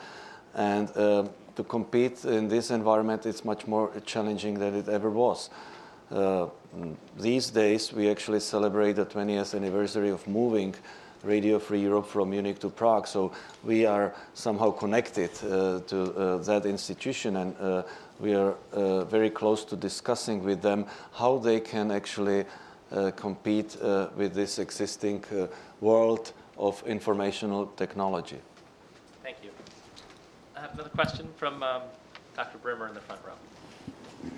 Thank you so much for the stimulating discussion. Esther Brimmer, a member of the Atlantic Council Board and now George Washington University and former Assistant Secretary of State for International Organizations. And just a couple of thoughts. The first to say about one of the roles of technology, it does allow us to be more responsive to our own publics. That part of the responsibility of being an official of a democracy is making sure that your own public understands the policies that are being pursued in their name. And the ability to make documents available to the public much more quickly, I think is extremely important. And in an era when you have so much information, being the reliable source of information can be helpful. So to be able to say, these key documents are available, you can have them in real time, I think is, again, a service to the public in general. Secondly, I would say, reinforce the point that Ambassador Dobriansky made about since technology allows us to support traditional diplomacy, which indeed I would agree is not going away, and that it does allow the ability to have information available real time to people who are in the middle of negotiations. We used to have delegations sitting at, for example, at United Nations locations, rather than going in with 3 feet of paper documents. It was much better to be able to sit there and use the Wi-Fi at the UN and look up the last 10 Security Council resolutions or whatever you needed. You could be more efficient and provide information to everybody involved in the negotiations. I think it also allows us to look at greater expertise. There's a greater need also for greater regional expertise, greater use of languages and study of languages and access to information, which is also possible with the spread of technology. And finally, spending a lot of time now, as I do at a university, I would suggest that young people are just as engaged, but their definition of international organizations is very different, that they are also looking at all types of connections that are allowing them to understand societies in ways we did not before, and that includes the ability to study abroad and study internationally and gain the depth of expertise, which is still fundamental to diplomacy. Thank you. Thank you very much for those 4 points. Ambassador Bilal. Yeah, I just wanted to come back also to the 4 issues that have been mentioned and how technologies now have been used to spread extremism narrative. And how do we combat that? Because when you see how the net and how these technologies are used to spread this violent extremism and the impact it has all over the world, and the surprises that came when we saw that we thought that it was only limited to some areas in some regions, and now it's all over the world. And how do we use now these technologies to counter the extremist narrative? How can we stop what's happening and the way these technologies and the net and social media have been used in a way that they became a danger to our own societies and our own population? So I think this is something we should also now start talking about. Yes, I believe that the question that was posed on technology had implicated that, in fact, more than diplomacy in the context of technology, technology was transforming itself, society, in such a way that networks and dialogue between citizens and groups would surpass any capacity of diplomacy to act. The point is, if the US trusts or believes that this phenomenon of expansion of networks in the world favors its own interests or not, then comes the ambassador question. Internet does not necessarily produce good results. But as I was called here as a Latin American, I have to reflect on my region. The sole fact that Internet would be accepted in Cuba will produce enormous positive results in Cuba in terms of tolerance, pluralism, and capacity to generate democratic processes. Nobody doubts that. Then the question is not linked to internet necessarily. It's linked to the way in which our societies have evolved and in the deep problems that our society might have more than in the use of internet. Two very quick things. One, as someone who won an election and lost an election, I think it's important to know that I don't only support democracy half of the time. With both the democracy and with the internet and technology, we take the good with the bad, and we are making a hedged bet that says on net, we believe these things are going to do more good than harm over time. We're going to do what we can, I think, to manage some of the downside effects. But it's true, you can't have the power of a truly open and global internet, truly free internet, without enabling bad actors as well. And so in some of these cases, again, I think we make, as a matter of grand strategy, a decision to be all in.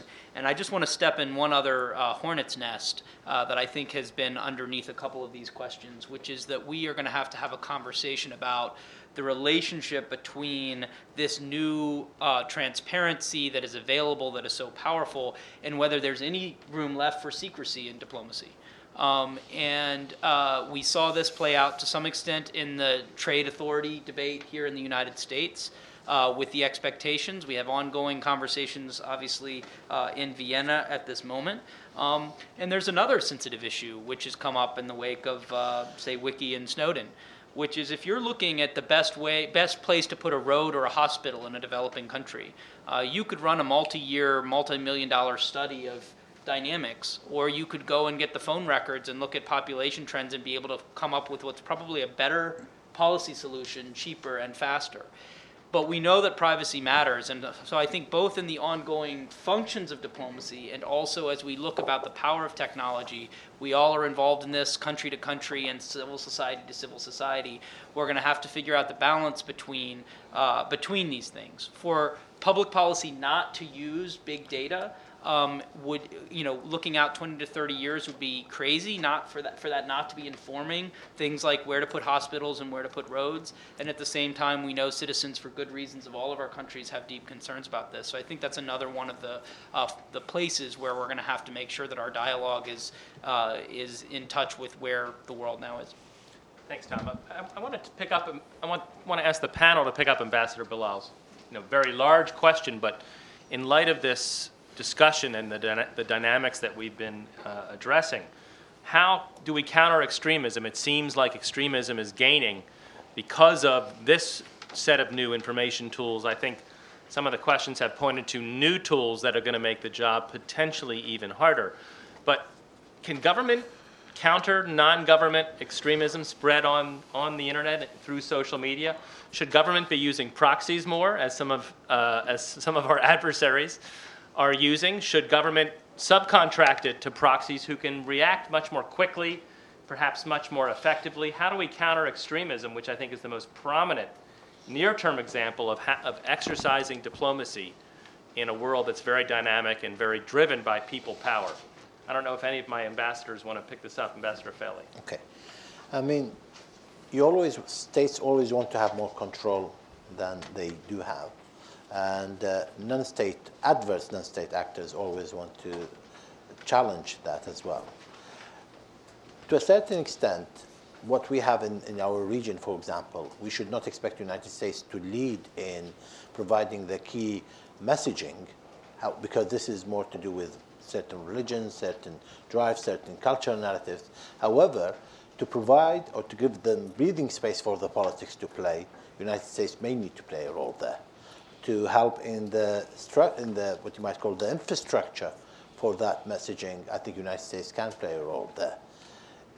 As to some of the problems are to do with alignment of nation state versus the current challenge.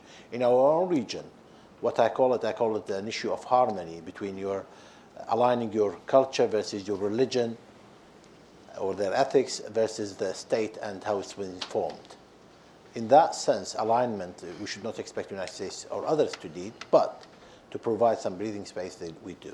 So I think there's a complementary role for all to play, but we have to all agree to start with is that this threat is immediate.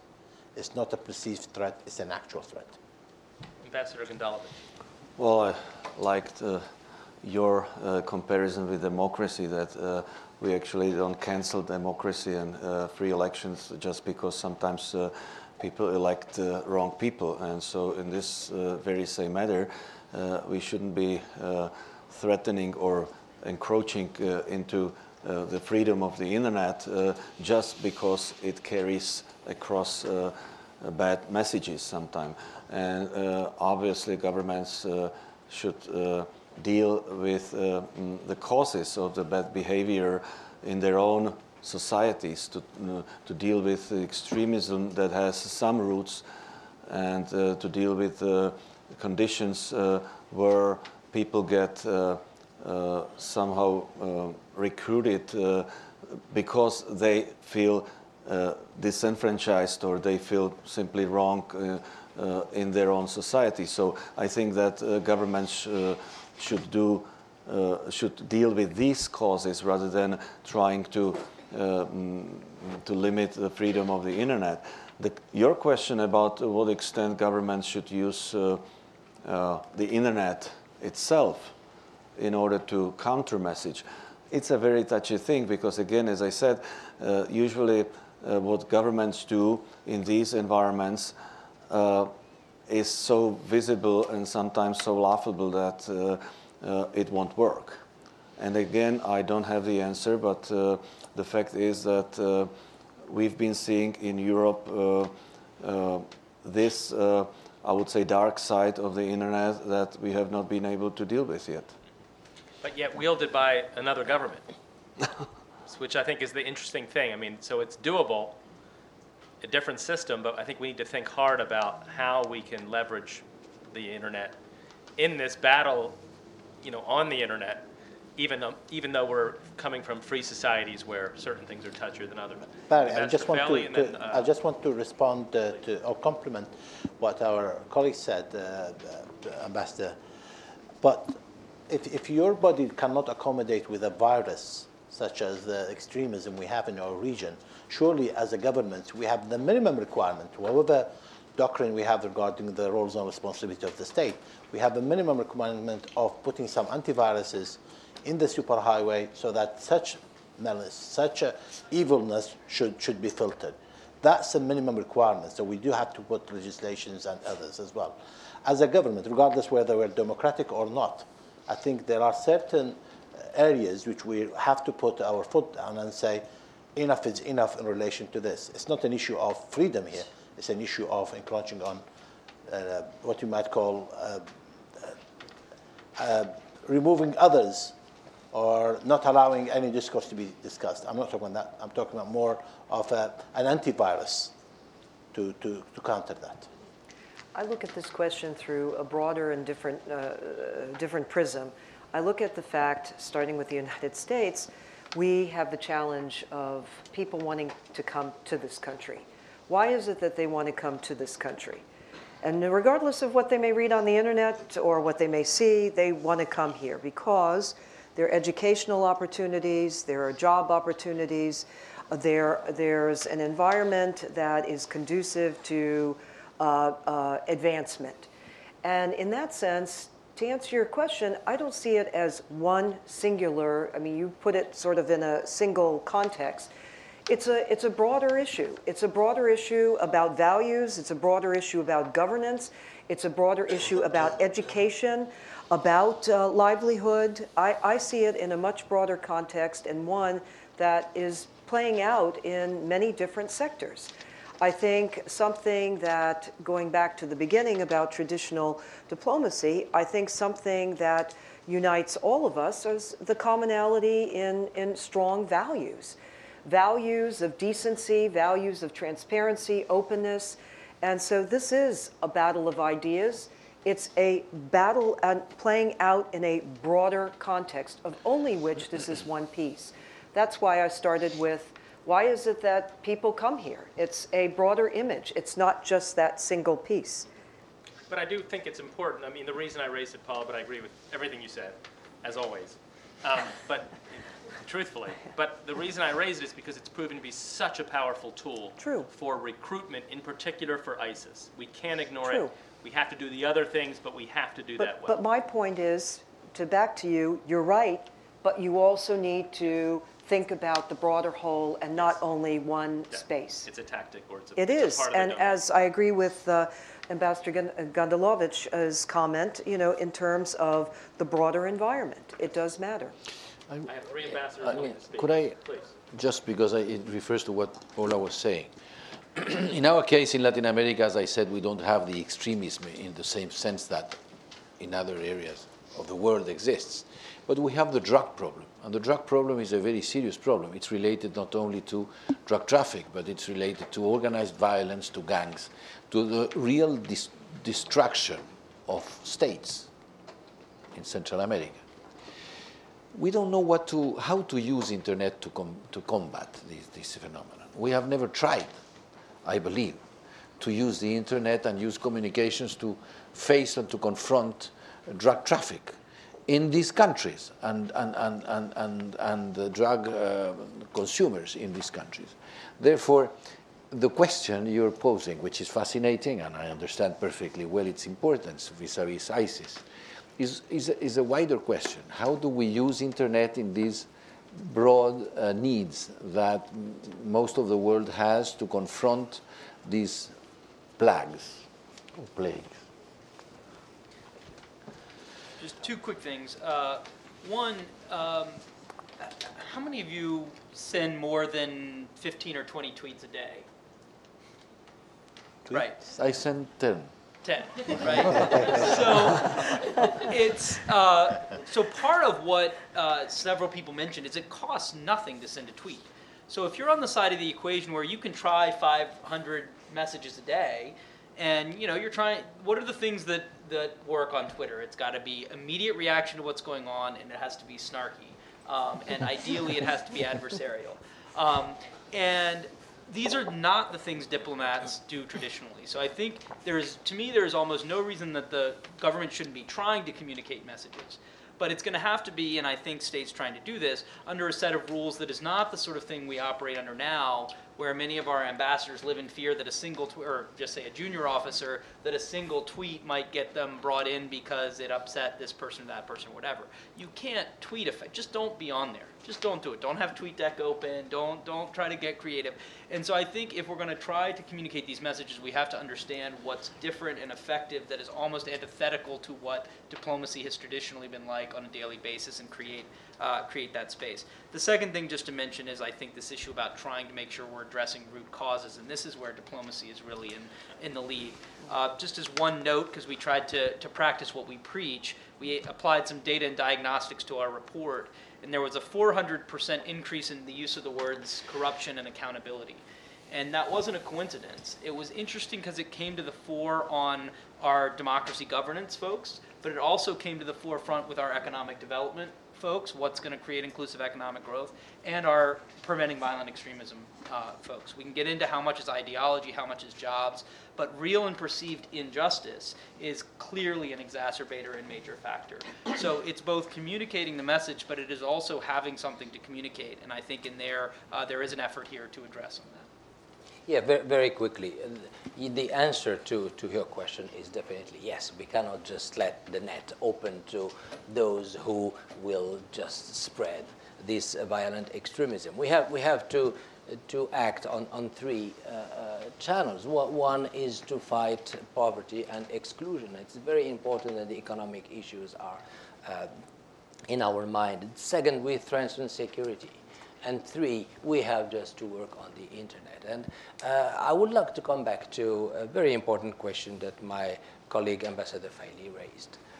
If your kid come back from school and come back and tells you a very strange idea, you will immediately react and go to the school and go to everybody there says, well, how come are you trying to put these ideas in the head of my kid? Shouldn't be permitted, and even you will change the school or will complain. Do we accept everything in the net?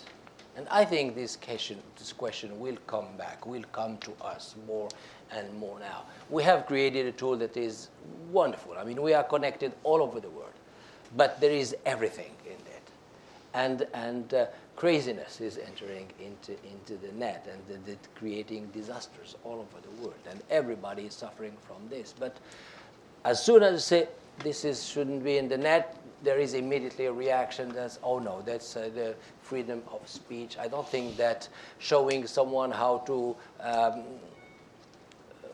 make a bomb is a freedom of speech. I mean, there are things that in the net that we should react. It doesn't mean that we have to block things or to stop people from expressing themselves, but you don't let this tool just go wherever and becoming something that is now acting against us, acting against our societies. We have to put this question on the table and start to say, what should we do all? And it's our responsibility, all of us, not only one country or the other, but it's a real question that we cannot control. Our kids are on phone, on the internet every day, and we just don't know what they are looking at and what is the influence on them. I think there is a balance, that question that you're raising, that I think is important and relatively less addressed in the U.S., I think, on this particular question versus others. We have a question in the second row. Just very patient. I'm Mitzi Worth. I'm with the Naval Postgraduate School, but I live here in Washington. I guess I find some things that are missing. One is the concept of complexity and getting academics to talk about it, but we live in an unbelievably complex world with so many pieces. The other is one of time. And the one thing that's constant is we have a 24-hour day. And I'm struck by my daughter, who grew up here in Washington, is bright, works in public policy out in San Francisco. For 3.5 years, she had a subscription to the New York Times and never found time to read it. But I'm talking about the time pressures we live on and what a change it is. And my observation is, at least in the United States, we have the least informed public because there's so many different channels through which we can learn stuff, but we tend to choose one. So I'm struck by, we want to have a democracy, but it is so bloody hard because of the technology. I mean, it sounds sort of counterintuitive, but I'm a social anthropologist by training, and I look about, this is all about people and how people respond, and we don't have simple answers the way the international relations guys still talk about whether or not it's about economics or about realism. We don't have those simple answers, but they're still teaching that. So I don't quite know what the answers are, but I'm overwhelmed by all of this, and I have less time than I've ever had in my life. And I'm sure the rest of you feel that way also. Tom is going to relieve us of this burden and tell us the answer to this question. Your daughter's going to be fine. So I think a couple of things that we're just going to have to track with this. I think the first is the discomfort that we can no longer consume all of the information that exists on any given topic.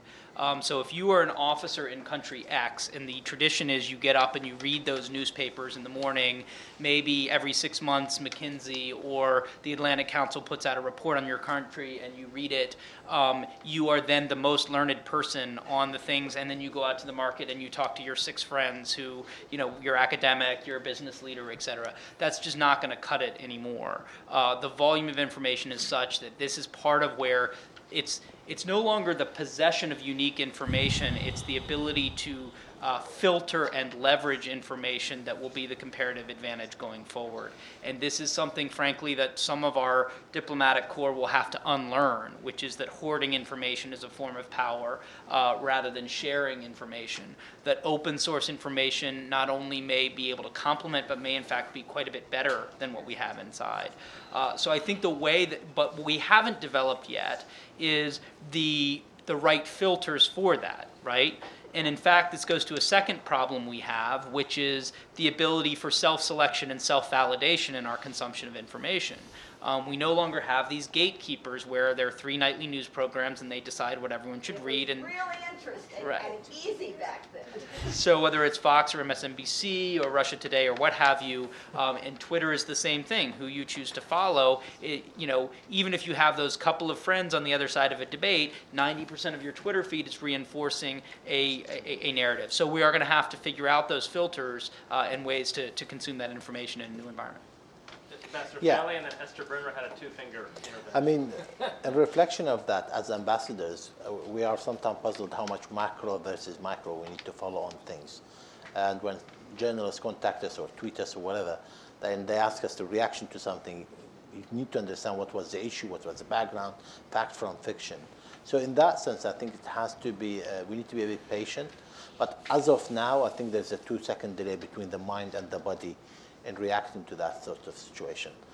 Our governments may not fully appreciate the sort of the influx of data on us and expect us to react to it. As an example, going back to Twitter, I was somewhat a pioneer in my government or foreign service to use Twitter, but I'm still very careful about these tweets.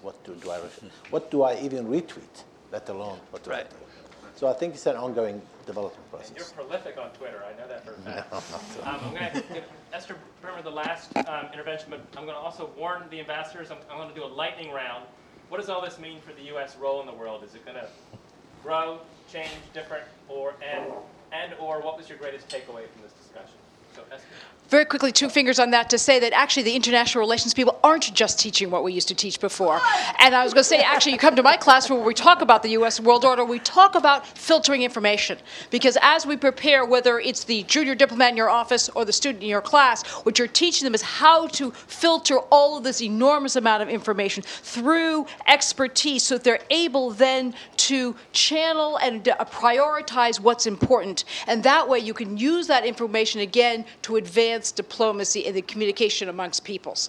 But it starts off with communication. We may need that course for diplomatic version as well. So, ambassadors, what's your greatest takeaway from this conversation? Or what do you think this all means for the U.S. role in the world? Are we going down the road? I'll start. Fine. My answer is going back to your original question about the U.S. role and its implication. I don't change my answer in terms of the U.S. role. I think the U.S. should have a leadership role globally. I think it has the capacity. I think it has the capability. But I also believe that leadership role should be working very closely with our alliances, with our friends, and battling, as we've enumerated here, those radical and those threats to our national security, as well as that of our alliances and friends. I would say that what I take away, I actually, despite some of the challenges that have been enunciated here, I feel very heartened by the conversation. I think it's an exciting time. I think it's a time of change. I think it's a time of opportunity. And I think it's a time in which we need to be agile and flexible in the way in which we conduct our traditional diplomacy. This breeds opportunity. Well, again, I agree with Paula that the U.S. role doesn't change. From around the world, what the world wants is U.S. leadership. Now, the way that this is done is it may be adjusted, but in the end, it's the rules and norms that the U.S. helped to set up over 50 or 60 or 70 years that become then necessary for the rules and norms for the next 50 years. Whether it's how we use the internet, whether it's rules around cybersecurity, it's how do we deal with these issues of people being recruited online. I think everyone looks at the U.S. for that role to play. We may have individual, regional ideas or specific ideas how to deal with these things, but I think the U.S. leadership role is just cannot be dispensed with in the foreseeable future.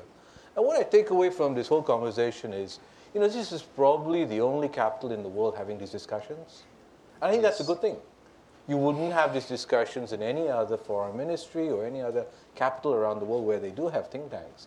But they're still going back to old traditional style foreign policy issues and realist political issues rather than ones related to looking at the Internet of Things, looking at the future.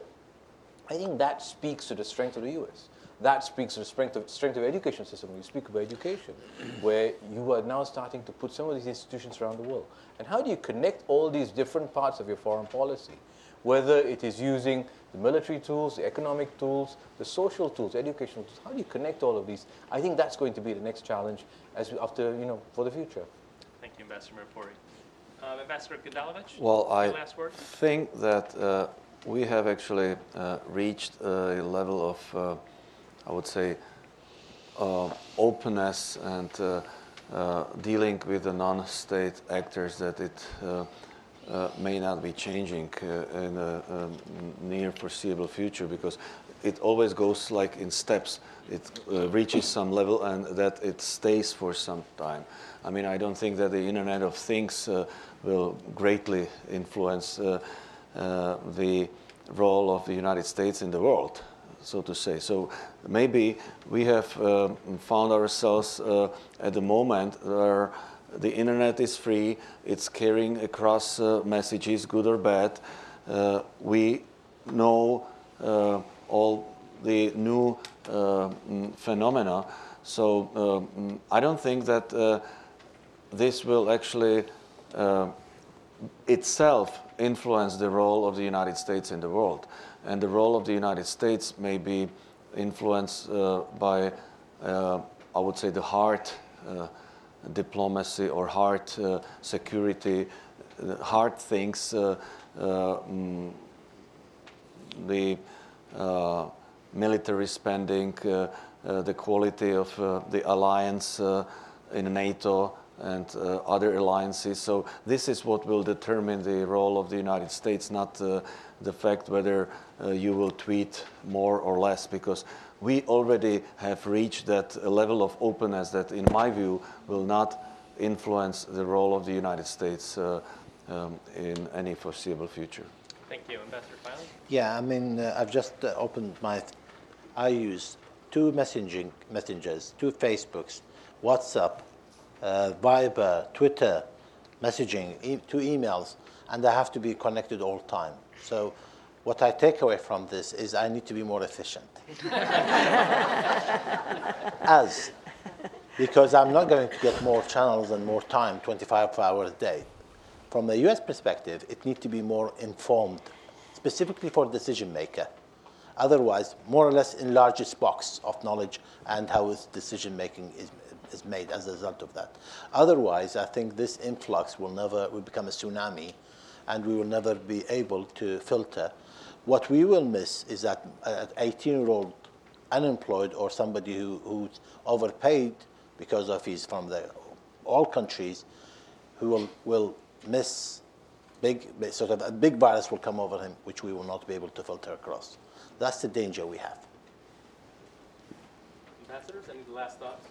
Yeah, my takeaway first, let me point out that this wonderful conversation on this very relevant topic was taking place in a non-state actor.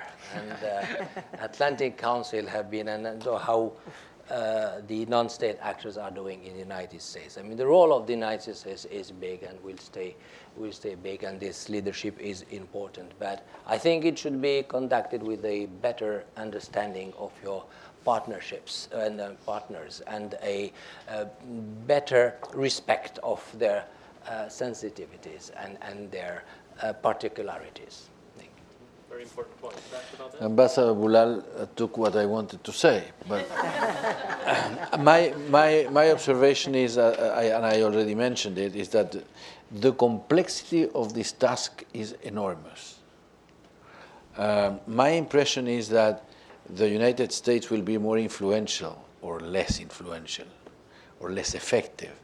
if the relationship between state diplomacy and diplomacy towards non-state actors is not well fitted, is not really adequate. It is clear that in my country, when an NGO comes and creates an uproar because they don't want an hydroelectric plant in a river down south, the people believe that it's the US that is doing that. People don't say it's an NGO. And this generates the type of confusion that a diplomacy oriented towards NGOs, non-state actors, will necessarily create. Therefore, the creativity that the State Department and the US government will have to show in coordinating this relationship state-state with non-state actors is something extraordinary. And I'm very happy that something like this seminar shows that you're open to all sorts of suggestions and debates on this issue. Thank you very much. Very well said. Tom, last word? Sure. First, I'm going to have to slip out right after this, so if anyone had remaining questions, you can email me at perriellot@state.gov and continue the electronic communication that we all love. Two quick things and just an example. I think one takeaway from all of this is that we, if over the last 20 years we've gone from sort of the baby swimming pool to the full-size swimming pool, the next step is not actually to the Olympic-sized pool, it's to the ocean. And you use a different set of tactics if you're searching for a lost person. In a baby pool, you just look. In a swimming pool, you have to organize differently and recruit some people. In an ocean, you're using a whole different set of technological tools. So I think we need to be prepared as we move into this oceanic world of information that we're not just trying to use the same techniques. So that's point number one. Point number two is not so fast. States still matter, traditional diplomacy still matters. Let's not create a false binary where that means we stop doing things that are more important than ever, which includes personal relationships. I think that's one of the things that came through in the report. Human-to-human contact, not over Twitter and not over email, is incredibly important across nations and also where we can be a bridge for non-state actors to talk to non-state actors. And I think the example I'll just use to close with is where we are on climate negotiations right now. The negotiations building up to Paris in some ways are very traditional 20th century diplomacy. It's nations coming together to try to set timetables and limits. But at the same time, you've seen non-state actors driving, and in this report we talk about a commitment to working directly with mayors, mayor to mayor, on where cities can be involved. We can't do this without nation states coming together, but even if nation states come together, it's still not going to fully harness what's needed in terms of technology, the private sector, cities, and others. So I think these are the two realities we face, and to the extent the United States can be on top of both of those, making the most of traditional diplomacy and understanding the very new environment, it'll be a good thing for the U.S. interests and hopefully for the world ahead. Thank you very much, Tom. And before I ask you all to join me in thanking our ambassadors, this is another in a series of events under the Atlantic Council's strategy initiative, gaining international perspectives on the U.S. role in the world, especially as we enter a presidential election season, is more important than ever with all of these new trends, all of the old trends continuing and combining. And so we really value your input. And we also greatly value our diplomatic community here in Washington. So please join me in thanking our ambassadors for this roundtable.